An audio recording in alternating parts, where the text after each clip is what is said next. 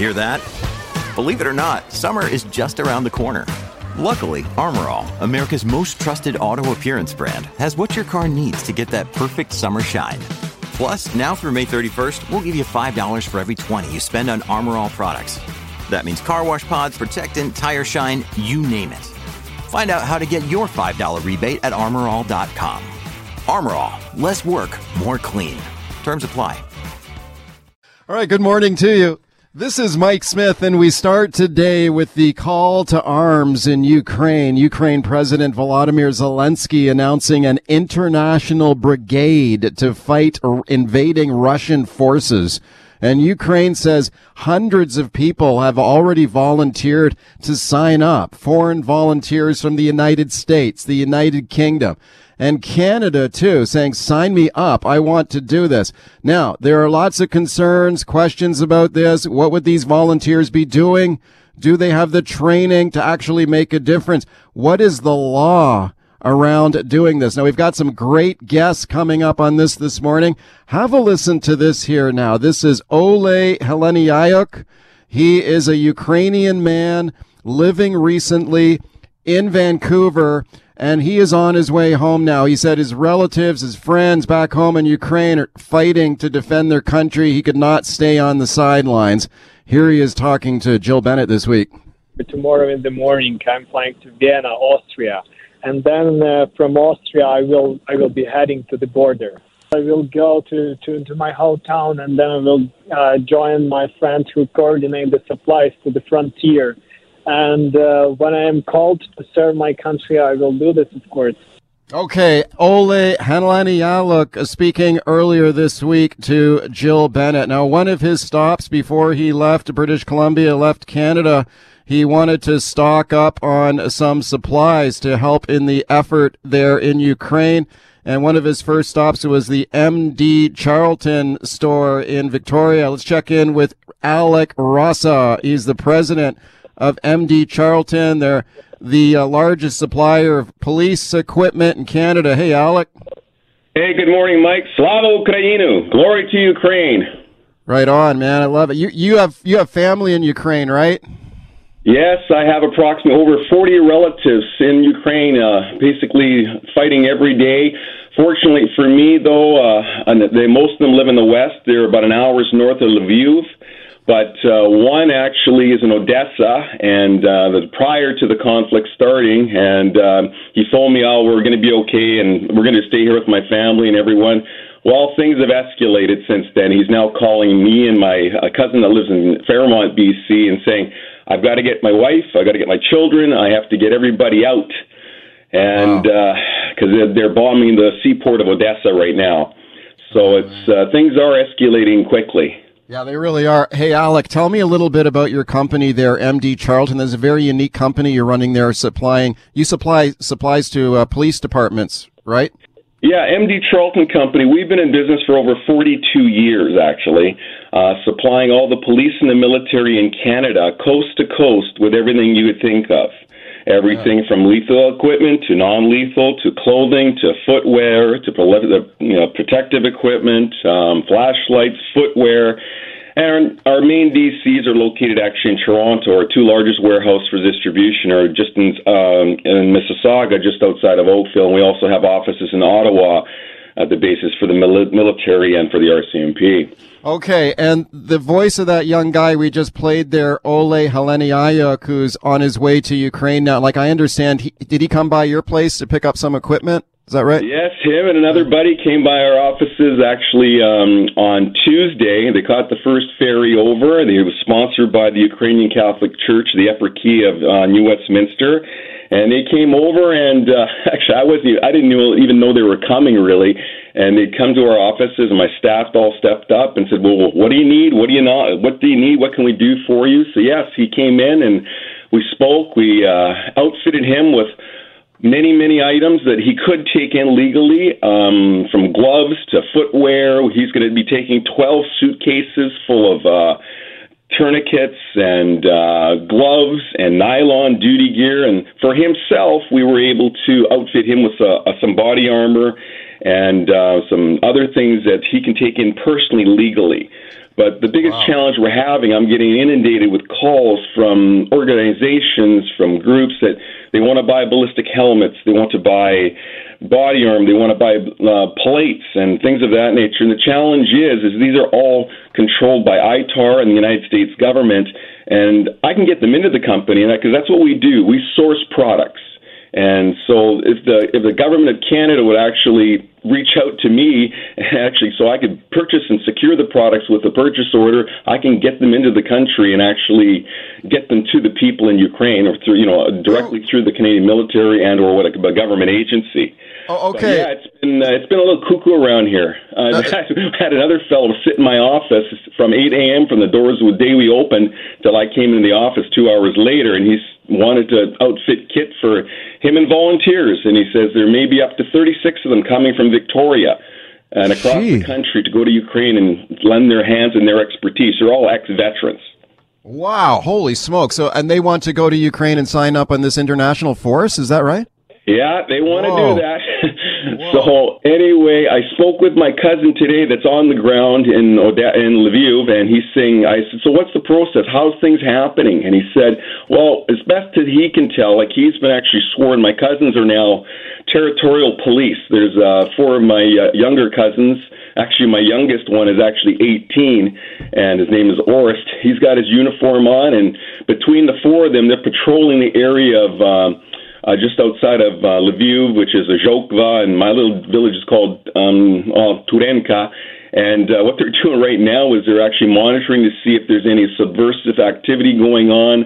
They're yanking down road signs, and basically, so they did get it. They did get it inundated that the Russians wouldn't know where to go. The women are packing garments in Lviv and sending them to Kiev. But what he said is going on is the guys are coming in, Canadians and Americans, and they're landing in Poland, and then they're being taken to Lviv, where they're being documented and choosing what they're going to do. But most of these guys are going straight to Kiev. They're going straight to the fight. Whoa. That's amazing. I was speaking to Alec Rossa. He's the president of the MD Charlton Company. It's a police and military supply company, and his phone's ringing off the hook with people looking for supplies for the fight in Ukraine. Hey, Alec, let me play another clip here for you from another young British Columbia guy who says he wants to go to Ukraine and sign up to fight. His name is Bryson Woolsey from Powell River. Here he is speaking to Czech News in Victoria. It's the right thing to do. I don't think these people should stand alone in their fight. When I saw this, it really felt like something right to do, a purpose, right? It's just to go over there and do what I can. Okay, so he says he wants to go over there and do what he can, but, Alec, for guys like him, it doesn't sound like he has any military training to speak of that I'm aware of. I mean, do you think it's wise for young people who might think like, oh, this is a good idea, maybe I'll go over there? I mean, if you have no idea what you're getting into, if you don't have any training. Well, Mike, in my opinion, I think they can do so much more here on the ground in Canada, creating Facebook pages and basically doing cybersecurity, basically raising money for the Canadian Ukrainian Red Cross, going to rallies at the legislature in Vancouver. I know there's another rally being held at the legislature, I think March 6th here in Victoria again. I believe it's at 12:30. Just going over there, it's chaos right now because right now, as of today, the unofficial numbers, there's been about 1 million people leave Ukraine, women and children and elderly, and basically it's just chaos. There's confusion. There's him going over there. I don't think it's going to be the best use of his time, and maybe for the safety of himself as well. So I applaud him. I do. I applaud anybody that's doing this. But, you don't speak the language. And nobody really speaks Ukrainian. I mean, it speaks English in certain areas. So it can be very difficult, especially in the East.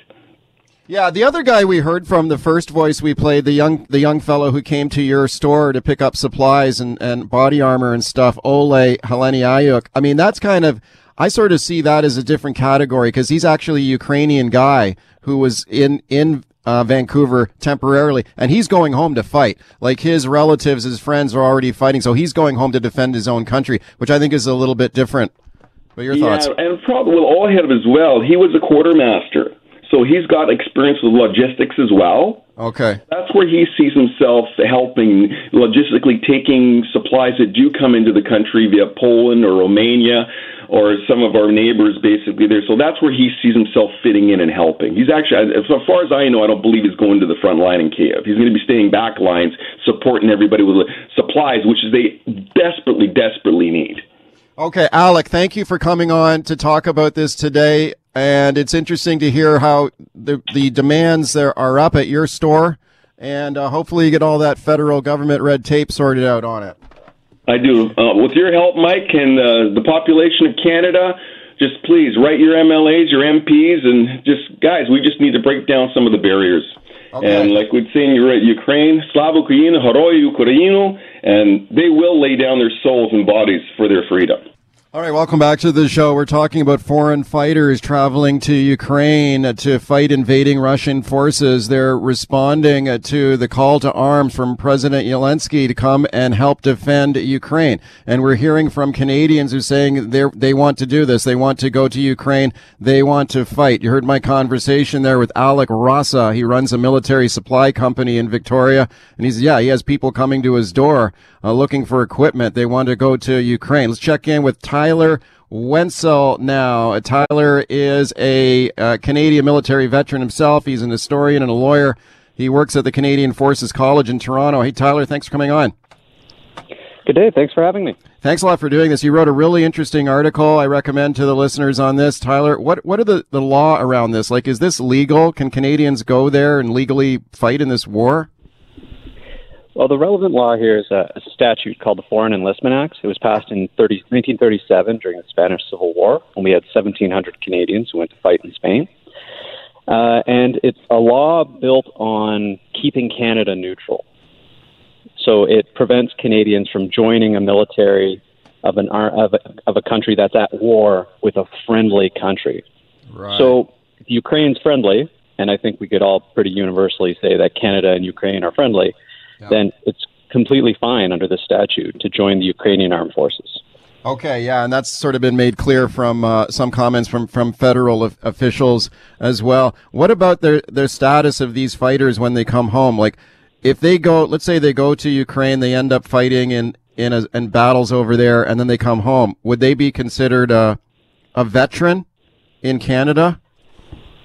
As our laws and regulations presently exist, no, they wouldn't. And this has been an issue for a lot of Canadians who went and fought in the Vietnam War, in the Spanish Civil War, and other conflicts like that.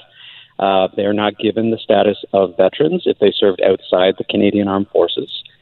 They don't get the same kind of entitlements. And for some people, that will seem like an obvious conclusion to reach, but it's been a point of contention decades after these conflicts have ended. The Ukrainian Armed Forces might provide some support, some sort of veteran services for these foreign volunteers, but we don't know what that might look like yet. What about the international set of laws? Is this legal under international law for Ukraine to say, we're setting up a brigade of foreign volunteers, come to Ukraine, fight for us, join our fight against Russia? Is that legal under international law? Yes, it is. There have been UN Security Council resolutions in the past with regards to foreign terrorist fighters, people traveling abroad to join in a terrorist endeavor, but that isn't relevant at all for something like the Ukrainian Armed Forces. It could be relevant for a Canadian who joined some kind of paramilitary organization whose status or actions might be questionable, but is not a problem at all with regards to the Ukrainian Armed Forces. Hey, Tyler, just got 1 minute left here. You're a veteran of Canada's Armed Forces yourself. Do you think that, one thing that I find a little concerning is you hear some young people saying, yeah, I want to do this. I want to go and help. And they have no military training or background in some cases. Like, do you think that's a wise thing to do? Or could there be other roles for them potentially in a support fashion once they get over there? Definitely. I think that anyone who wants to, there's a tremendous amount of risk, obviously, involved in going and fighting a war. If you're showing up without any actual training or background, before you make that decision, you might want to take a moment to reflect on your personal skill sets. What are the things that you could do besides taking up arms that could help the people of Ukraine? Everyone's got some kind of skill set. Maybe you can bring that to bear. You may be more of a liability than you think you are if you have no previous experience. Tyler, thank you for coming on with your thoughts and expertise on it. I appreciate it. Thank you very much.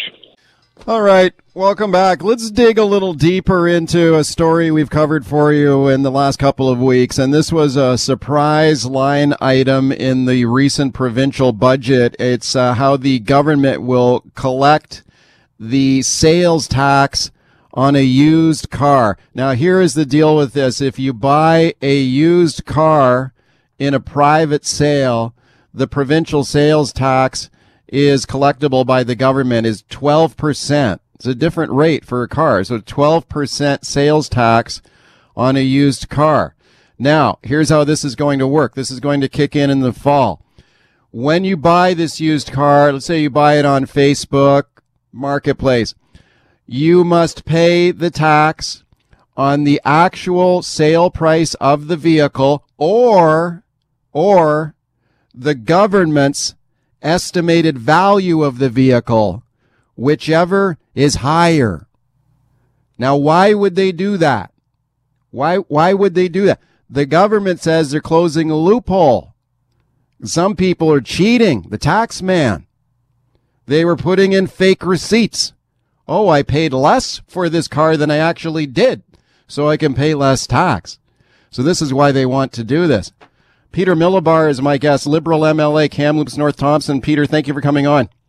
Absolutely. Thanks for having me on. Okay, Peter, you've really been going after the government on this one. And lest any of the listeners feel that we're being one-sided here, I did ask the government to please put up a representative to come on the show today to explain this tax to the listeners. And they declined. They declined to come on the show to do this. I wonder why. I wonder why the government would not want to come on and talk about this tax today. Peter, your thoughts on it? Your thoughts on this tax? Well, let's be, there's a couple things. We had the member for Vancouver Falls Creek the other day in the chamber say that people are evading taxes. This is not a loophole. It's tax law. The government has made a decision to amend that tax law. And by their own budget document, it says it will hurt low and middle income families the most. Okay, they listen. ignored that advice, and they're doing that. Okay, let's listen to this exchange in the legislature right now, actually, okay? So the government did not want to provide a guest for us today, and that's fine. You know, they don't want to talk about this, whatever, I get it. Now, they did, however, put an MLA up in the budget debate to explain this tax. So let me play it for you, then I'll get your thoughts on the other side. So this is NDP MLA Brenda Bailey, and this runs about a minute. Now listen carefully to how she explains this tax, okay? And then we'll talk about it on the other side. Listen to this. There's a bit of fudging that goes on because people can, right? There's no clear directive or incentive not to skirt around the edges of the rules on this, and lots of people do it. So what happens is, if I'm selling a car for $10,000 and you agree to pay that amount, that would be $1,200 owed to the government for PST. But what's to say when we have our transfer papers, you ask me, could I say that I bought it for $5,000? I'll still give you the $10,000, but could I say that I bought it for $5,000 and then I only have to pay $600 PST? And people do this, right? Folks selling cars feel pressured. They want the deal to go through. They're trying to be friendly. And folks buying cars want the deal. And people don't really think about this as tax evasion.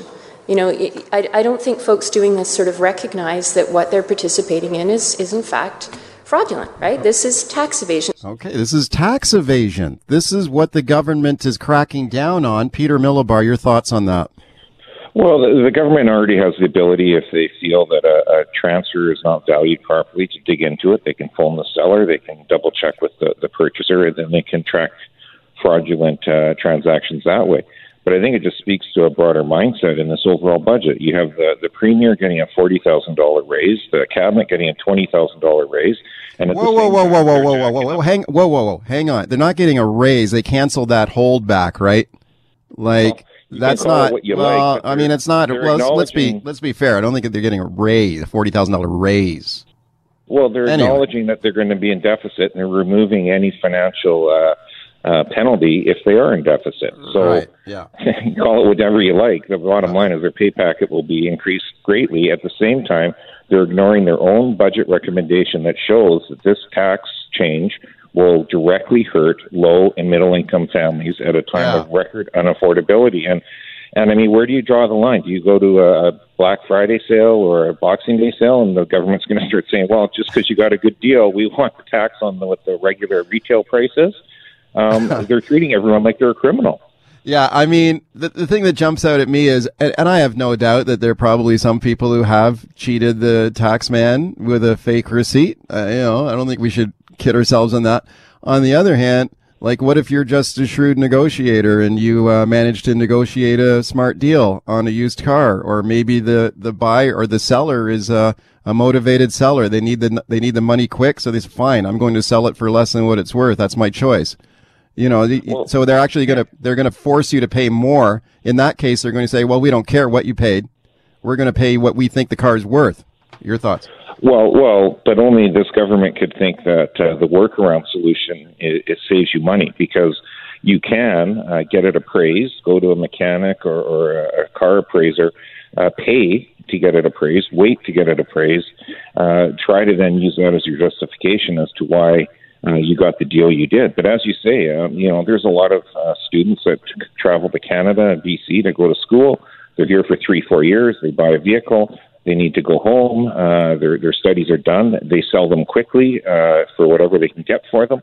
There's all sorts of things like that happen. And essentially the government's saying, we don't care if you get a deal, especially if you're low and middle income family. We're going to penalize you, and we're going to treat you like a criminal. Right, but there is an appeal process that, as you just outlined there. Like if you feel that let's say the car is in bad shape or needs a bunch of repairs, it's a rust bucket, so you pay a cheap price for it because it's in bad condition. If the government turns around and says, well, we're going to charge you tax on what a higher amount, the value, what we think is the value of it, you can't appeal it though, right? You can go, like you said, you can get the car appraised and turn around and fight it. Right. So we found an example of a 2014 Dodge Caravan. It's about $10,000 in Surrey. Book value is around $12,500. You'd pay an extra $180 in tax. But you could probably pay about $180 or $200 to go to a mechanic to get it certified that it's worth the $10,000. How does that save you any money? You still wind up paying it. And let's be real. Who's adjudicating these sales slips when you go into ICBC? Some person that's working that does or doesn't actually truly understand the full values, and it's their discretion whether or not you're telling the truth or not. And if they don't agree with you, they send you away to go do this other step. It's simply incredible how they are defaulting that everyone is a criminal. Right. Okay. So the government is saying they're simply closing a loophole here. They're catching people who are cheating the tax collector. Let me play another clip here for you from this NDP MLA Brenda Bailey, who defended this tax in the budget debate the other day in the legislature. So here she is, kind of turning it back on you guys, pointing a finger. I think she might have been going after you directly here, but in the legislature. But here's what she had to say about the Liberals attacking this tax plan. Have a listen. This is simply a question of closing some behavior, closing a loophole on behavior that we want to curb because it's tax evasion. So to suggest that this is a new tax is quite a stretch. And I wonder if the other side is suggesting that tax evasion is something that they support. That would surprise me greatly. Perhaps they just misunderstand what it is. Certainly not that we think everyone's a criminal. That's a ridiculous thing to state. Okay, so she says she points the finger at you guys and say, "Oh, you're not supporting tax evasion, are you?"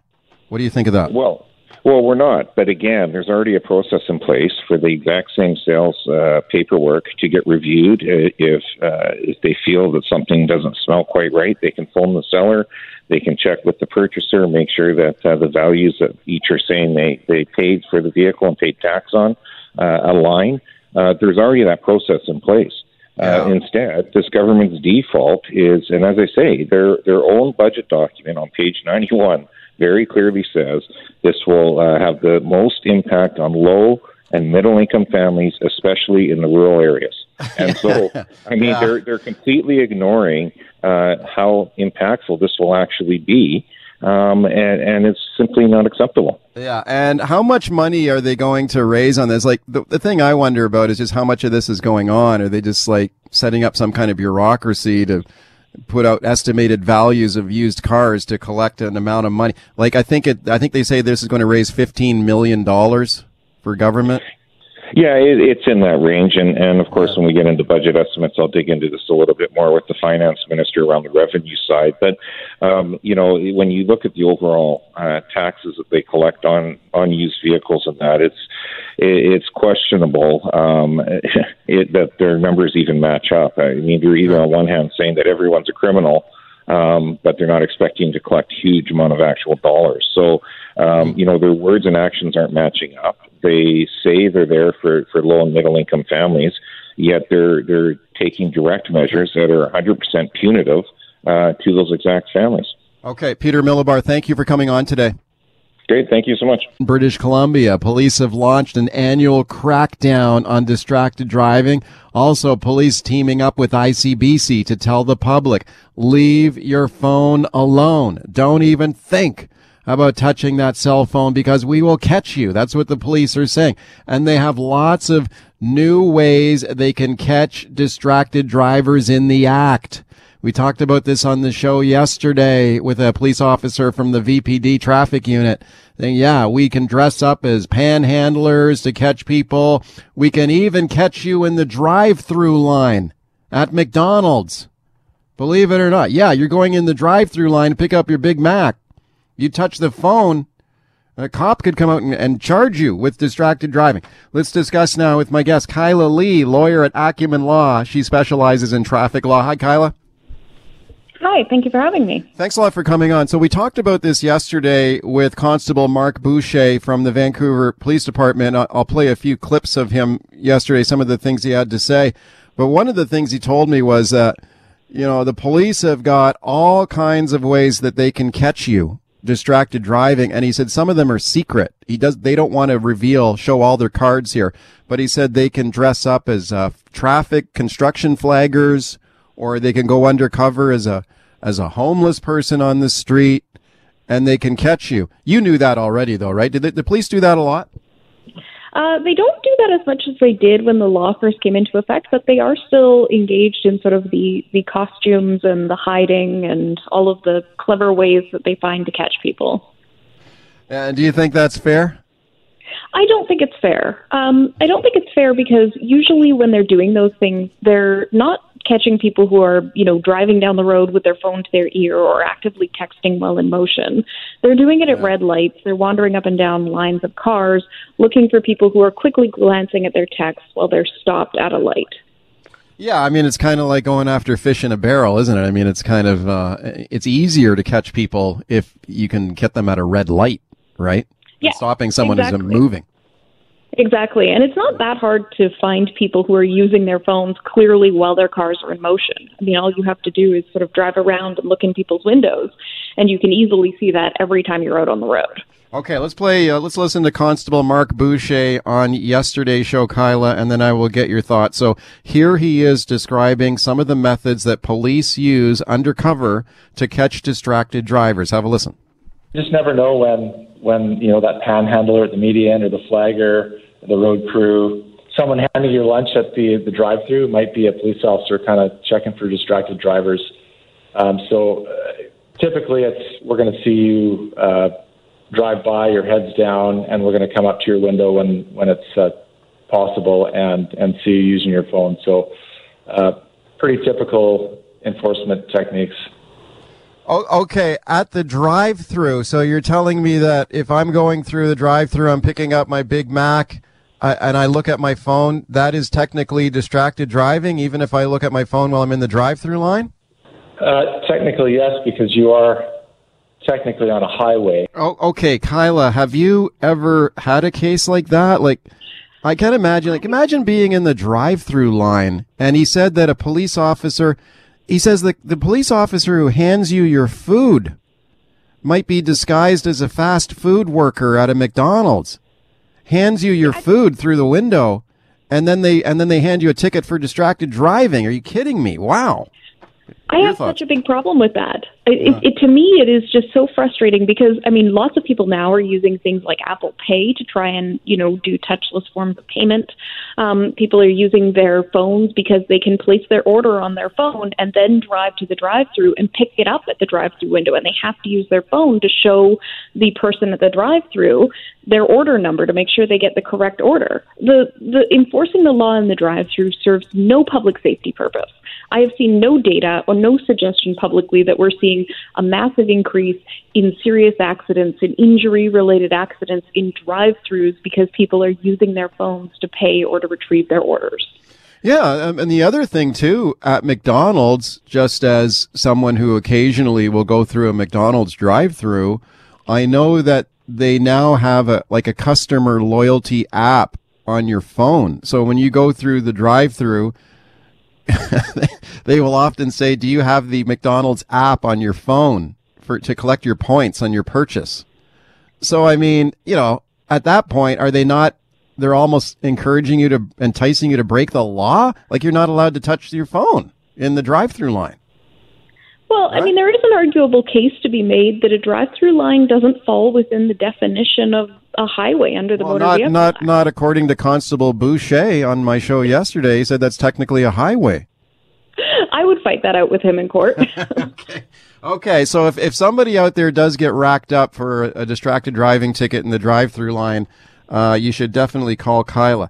Let me play another clip here for you for your thoughts. Now, this is one that is frequently cited by the listeners when we talk about this topic, and that is, I have talked to people who got a distracted driving ticket while they were stopped at a level crossing for a train. So here you have the barrier comes down, the train is crossing the road, and some of those trains are super long, take many, many minutes for this train to pass. And guess what? There's a police officer knocking on your door while you're stopped and writes you up for a ticket. Now, I asked Constable Boucher about that yesterday, and he defended that. Listen to what he says here. If you're okay with doing it there, where else are you okay doing it with? And I think, your habits will seep into other areas of your driving, whether you're, I can do it while I'm waiting for the train, and I'll just quickly check a text while I'm bombing down the highway. Okay, so if you're tempted to check your phone while waiting at a level crossing for a train to pass, you might also be tempted to text while you're bombing down the highway. Your thoughts? I honestly don't think that that's a fair comparison. I think most people can do a pretty easy assessment of the level of risk in those situations. And, people are capable of gauging risk on the road. It's part of driving. You know that there's no risk when you're in a line of cars waiting for a train. You can not see the end of the train. You know you're going to be there for a while. When you're bombing down the highway, everybody knows that it's dangerous to pick up your phone. It's a completely different situation, and people can separate that in their minds. Yeah, I would think so too. I mean, especially if this is a super long wait you have at a level crossing for a train. I mean, you'd probably even have, your car would be in park. You wouldn't even be moving. But that's no defense in court though, right? You would still get, even if your car is in park position, you're on the highway, you can still get charged, right? Yeah, it's only if your car is lawfully parked off the roadway, out of the way of traffic, that you are entitled to use your phone. All right, talking distracted driving with Kyla Lee. Tons of phone calls here. Karen in Vancouver. Hi, Karen. Go ahead. Oh, hi there. I follow Kyla on Twitter. She's quite entertaining. But I wanted to say I use my Apple Pay and my phone to pay for everything. McDonald's, Starbucks. I want to ask you this. That's private property. Is it not opening up the vendors for a lawsuit? Because if they're encouraging people to use these devices And I just find it astounding that the police would actually waste their time on this when in fact the real dangers are people on the road, not in a drive-through. Okay, well, thank you for that. Well, the officer I did have on yesterday, Kyla, in fairness to him, did say that, if someone is using an app on their phone, the police will take that into consideration. But your thoughts? I mean, I think that just demonstrates the absurdity of doing any enforcement there. If it's safe to use your app, then it's safe to check your text messages. Right. Okay. And I don't know. It seems to be a labor-intensive call for a police officer if they're now going to have to get into a discussion about whether you're using an app or whether you're sending a text in the drive-through line. Oh, absolutely. And, think about the resources that a police force has to expend to have somebody standing in a drive-through window waiting for the one person who picks up their phone to check their messages instead of using the app. Yeah. Let's go to Randeep in Abbotsford. Hi, go ahead. Yeah, hi. I just wanted to say, I can't believe we're wasting police resources on this kind of stuff when we have such a problem with crime and shootings in our city and stuff. If you want to get the crime under control and then waste your time on that kind of thing, fine. But I think that's total waste of time, and it's just a money grab for them, and I can't believe they do something like that. Well, I guess the reason they're doing it is because so many people die in BC from distracted driving. So I believe the last stat I saw, Kyla, was British Columbia says I think there's an average of 76 deaths a year from distracted driving. Your thoughts? I can guarantee you that none of those were in drive-thrus and none of them were waiting for a train. Yeah. Yeah, I mean, that's the point. Joe in Vancouver. Hi, Joe. Go ahead. Yeah, I agree with the other callers. They're out to lunch with this. It's lazy. Drive-thrus and train crossings. I drive for a living from Burnaby to Port Kells 4 times a day. I'm on the highway all the time. It's not hard to spot people on their phones. And second of all, there's so many cars nowadays where you can't even change the angle of your seat without using the infotainment system. So it's ridiculous. Okay, somebody said that to me yesterday, Kyla. Thank you for the call. What about some of the interactive touch screens you see in a lot of new vehicles now? Like a new Tesla vehicle looks like it's made by NASA, with the digital readout on and it's a touch screen, right? Is that distracted driving if you use that? It's not distracted driving under the legislation because anything that's part of the components of the vehicle is accepted from the law. But I think the law does need to change because those screens allow you to play games. They allow you to send messages and type and receive messages. The technology has advanced beyond what the law actually contemplated when it was written. And it's time for the government to revisit this law and take a serious look at what is working and what is not. Jessica on the line in Surrey. Hi, Jessica. Go ahead. Jessica, can you hear me? Okay, I feel like I can hear her, but Jessica. Okay, we'll put her on hold to see if we can connect. Let's try Rick in Port Moody. Hi, Rick. Go ahead. Hi, Mike. Hi, Kyla. I am curious. What about turning your vehicle off and taking your key out of the ignition? Does that all of a sudden make you your vehicle unusable? So is that an issue? So if you're waiting somewhere like a lineup, McDonald's, or even at a train crossing or a light in general, what happens there? Okay, if you take your key out of the ignition, Kyla, does that make a difference? It doesn't make a difference. Unless you're actually pulled off the road and in a parking spot, you still cannot use your phone even if you turn the car off and are stopped in the middle of the road. Yeah, because I guess it comes down to whether you are still legally on, I guess what would be defined as a highway, correct?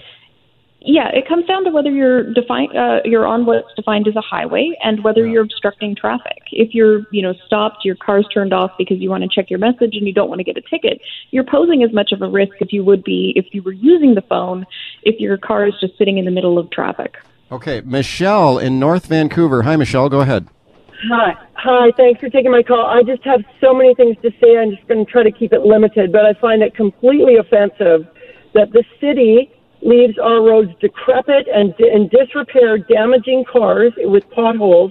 They take our gas tax, dump it into general revenue.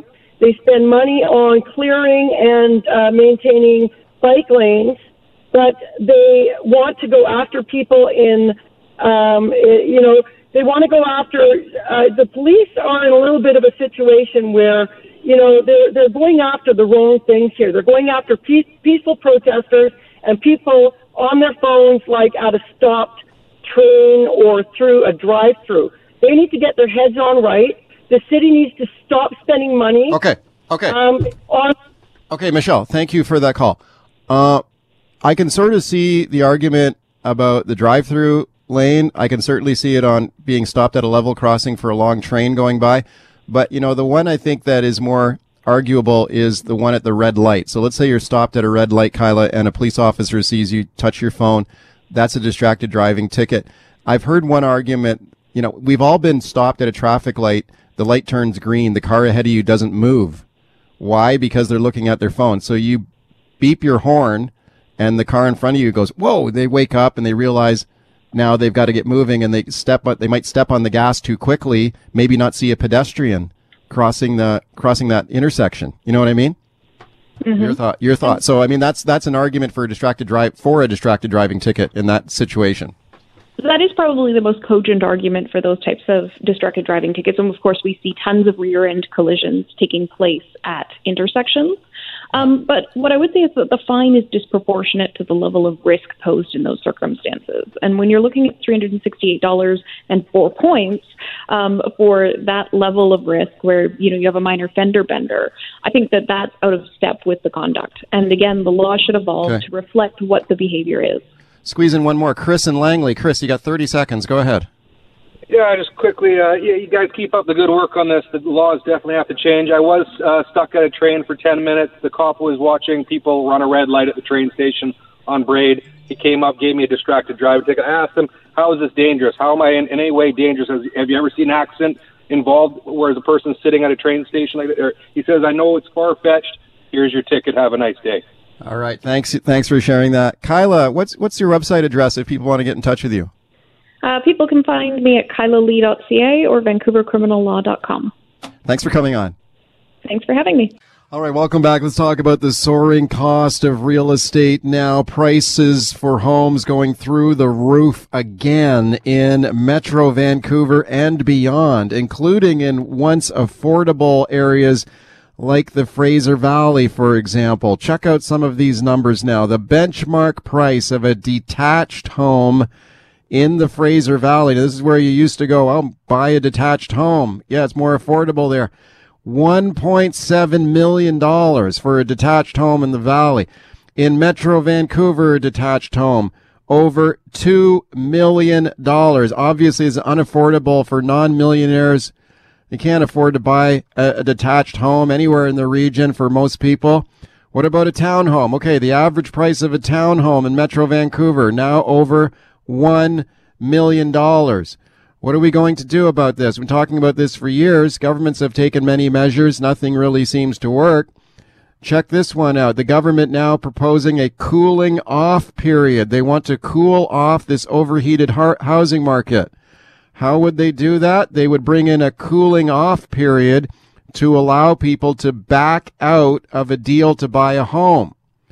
Finance Minister Selena Robinson saying they want to do this to give buyers the time to make the right decision and maybe back out of the deal. The BC Real Estate Association doesn't like this. They say the government should not bring in this cooling off period. They have other ideas. The government, though, saying the BC Real Estate Association has got a vested interest here to keep the market hot. Let's talk about how we can get more homes built that people can actually afford. Got two great guests for you. Dylan Kruger, Delta City Councillor. Pleased to welcome him back. Hey, Dylan. Hey, Mike. Thanks for having me. Thank you for being here. Paul Sullivan is also here. Paul is with the Business Tax Alliance. Paul, thank you for doing this again. Good morning, Mike. Okay, thank you to both of you. Dylan Kruger, let me go to you first. What about this cooling off period the provincial government has in mind? What do you think of that idea? Well, look, Mike, I support measures to increase transparency in the housing market. I support enhanced consumer protection initiatives, but let's not kid ourselves here. This will do nothing to address the housing affordability crisis, and it will do nothing to help families in our region who are desperately looking to put a roof over their heads. We have to address the root cause of the issue.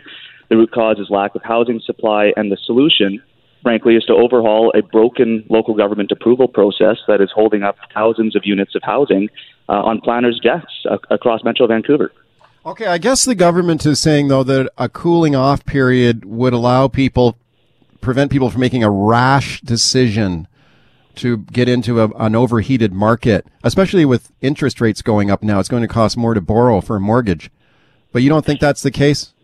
Well, and look, we can have that conversation. If this is about consumer protection, I think some updates are probably a good thing.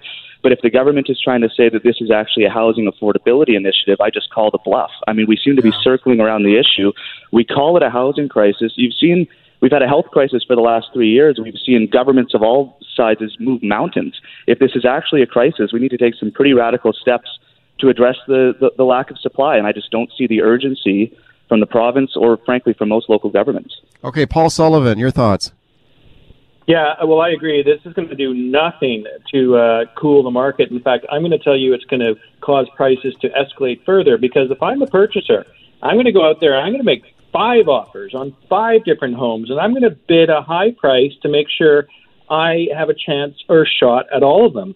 And then if I tinker around for 5 or 10 days in the cooling off period and decide I don't want 1 to 4, I'm going to take number 5, I drop those deals, I go with this deal.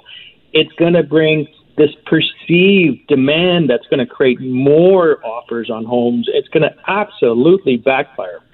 Okay, the government under pressure here on this cooling off period. They've proposed, the BC Real Estate Association doesn't like it. But let me go back to Dylan. So, Dylan, when you put that to the government and they say, well, the BC Real Estate Association doesn't like this cooling off period, the government turns around and says, well, of course they don't. They've got a vested interest in keeping the market hot. What do you think of that argument?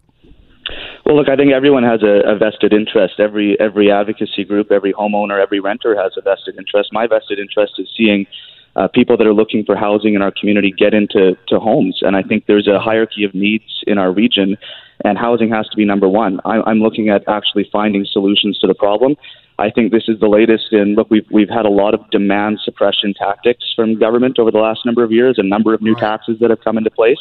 We've got all these measures happening and prices continue to go up. We seem to be circling around the issue, looking at everything except for, gosh, maybe we really need to refocus what the mission creep of local government has been and start actually, forcing municipalities to follow their own plans and get their housing projects approved. Okay, I think that's a really good point, because it's a two-sided equation here, right? It's supply and demand. And yeah, we do see a lot of supply side prescriptive measures by government. And this is another one. Let's cool the market off. Let's cool off demand.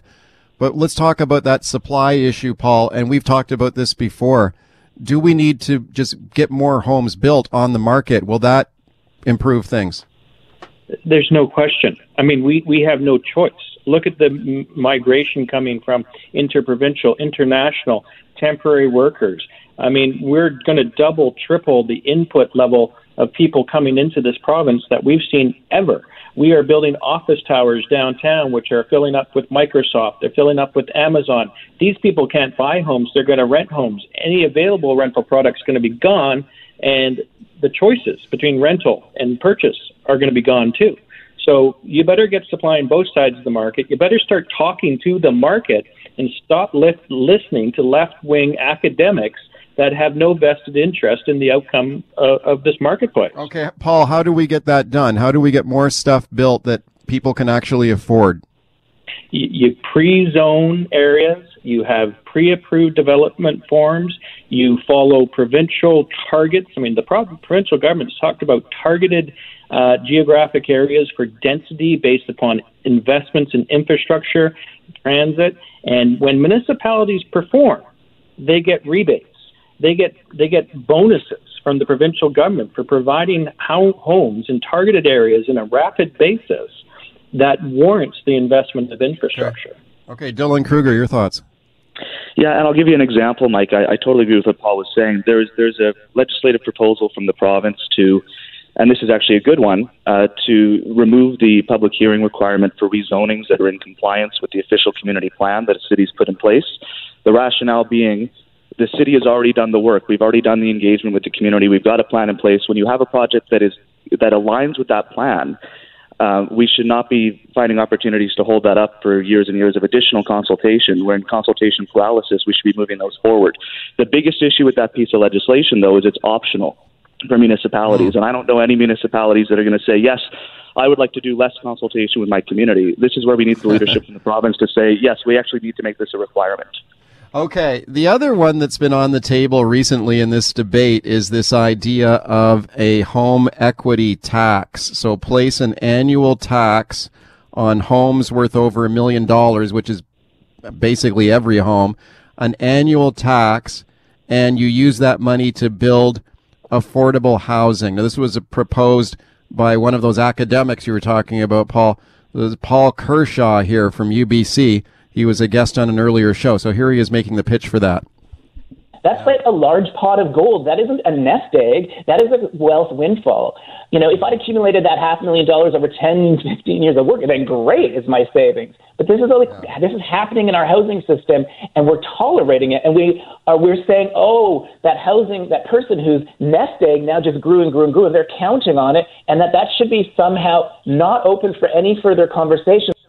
Okay, so Paul Kershaw there from your UBC. Paul Sullivan, your thoughts on that? Like, he's saying that the rise in home values, if people are fortunate enough to own a home, they've seen the equity in their home go up dramatically. He's saying, like, you're sitting on a pot of gold, and that should not be off limits from the tax man. But your thoughts?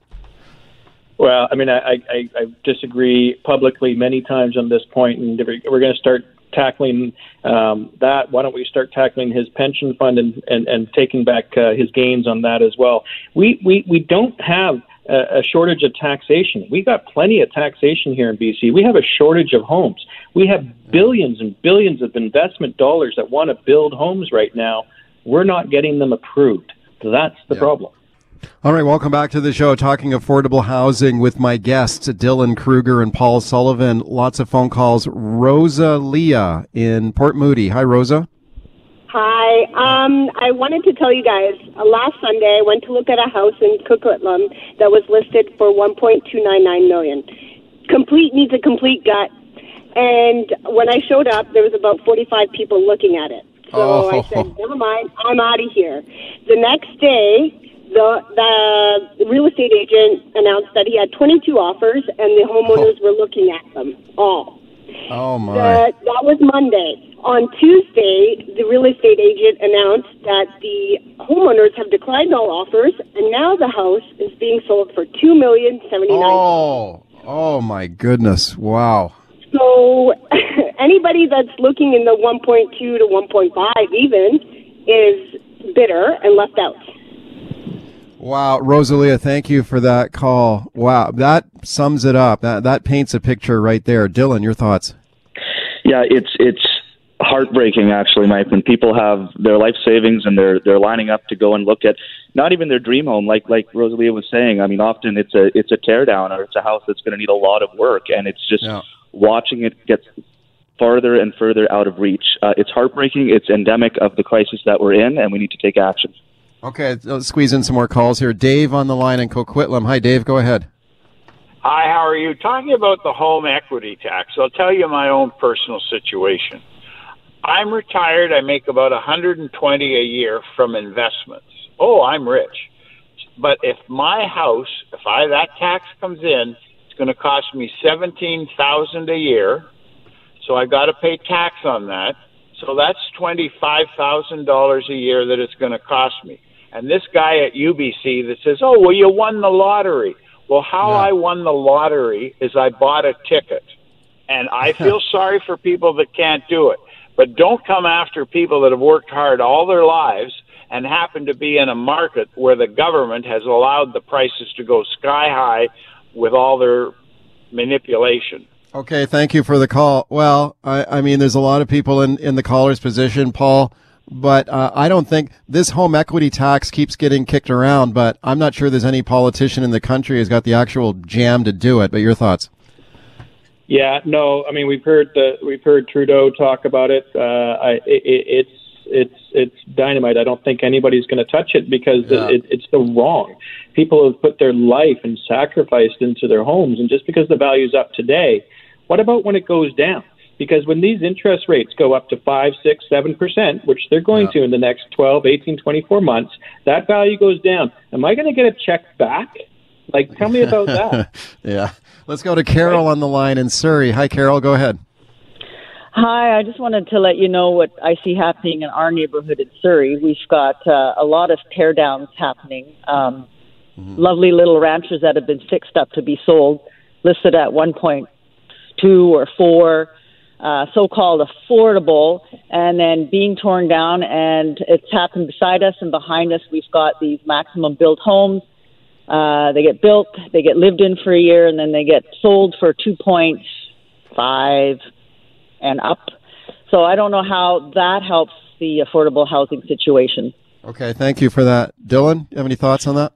Yeah, and I see that a lot too. I think you can fix that through the zoning process. If municipalities want to look at it, you can zone for more and smaller houses. You can still maintain the single family feeling of your lot, but I'd like to see more and smaller, more affordable houses rather than some of the larger ones that are coming in. At the same time, we have to recognize that the housing needs are different for different types of people in our communities, and there are multi-generational families that do need those larger homes. So it's a tough question, but I agree. I'd like to see more of the smaller homes as well. Mike and Langley on the open line. Hi, Mike. Go ahead. What I want to know is we have a housing shortage. I know 3 people that have bought houses, and they had pre-existing houses on them. They tear them down to build another one, but they have to, decommission a perfectly good house. That's a house a family could be living in. Nothing wrong with it. They have to destroy it so they can build another one on, 5 or 10 acre property. It makes no sense. Paul, do you have any thoughts on that?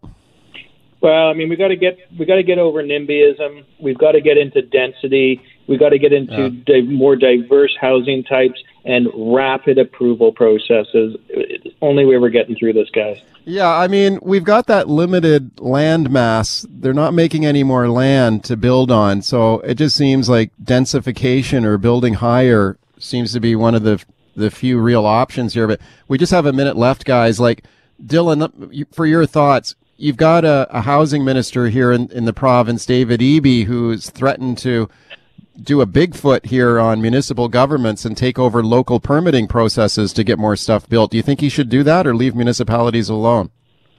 I think that we really do need government to step in and overhaul the municipal approval process through the Local Government Act. I'd like to see changes that still give municipalities the power to direct where in their municipalities they'd like to see density, but I think we're well past the time where we can say whether or not we need to see enhanced density. If we want to see more housing in our community, if we want to see this housing crisis go away, we need to build more density in our communities.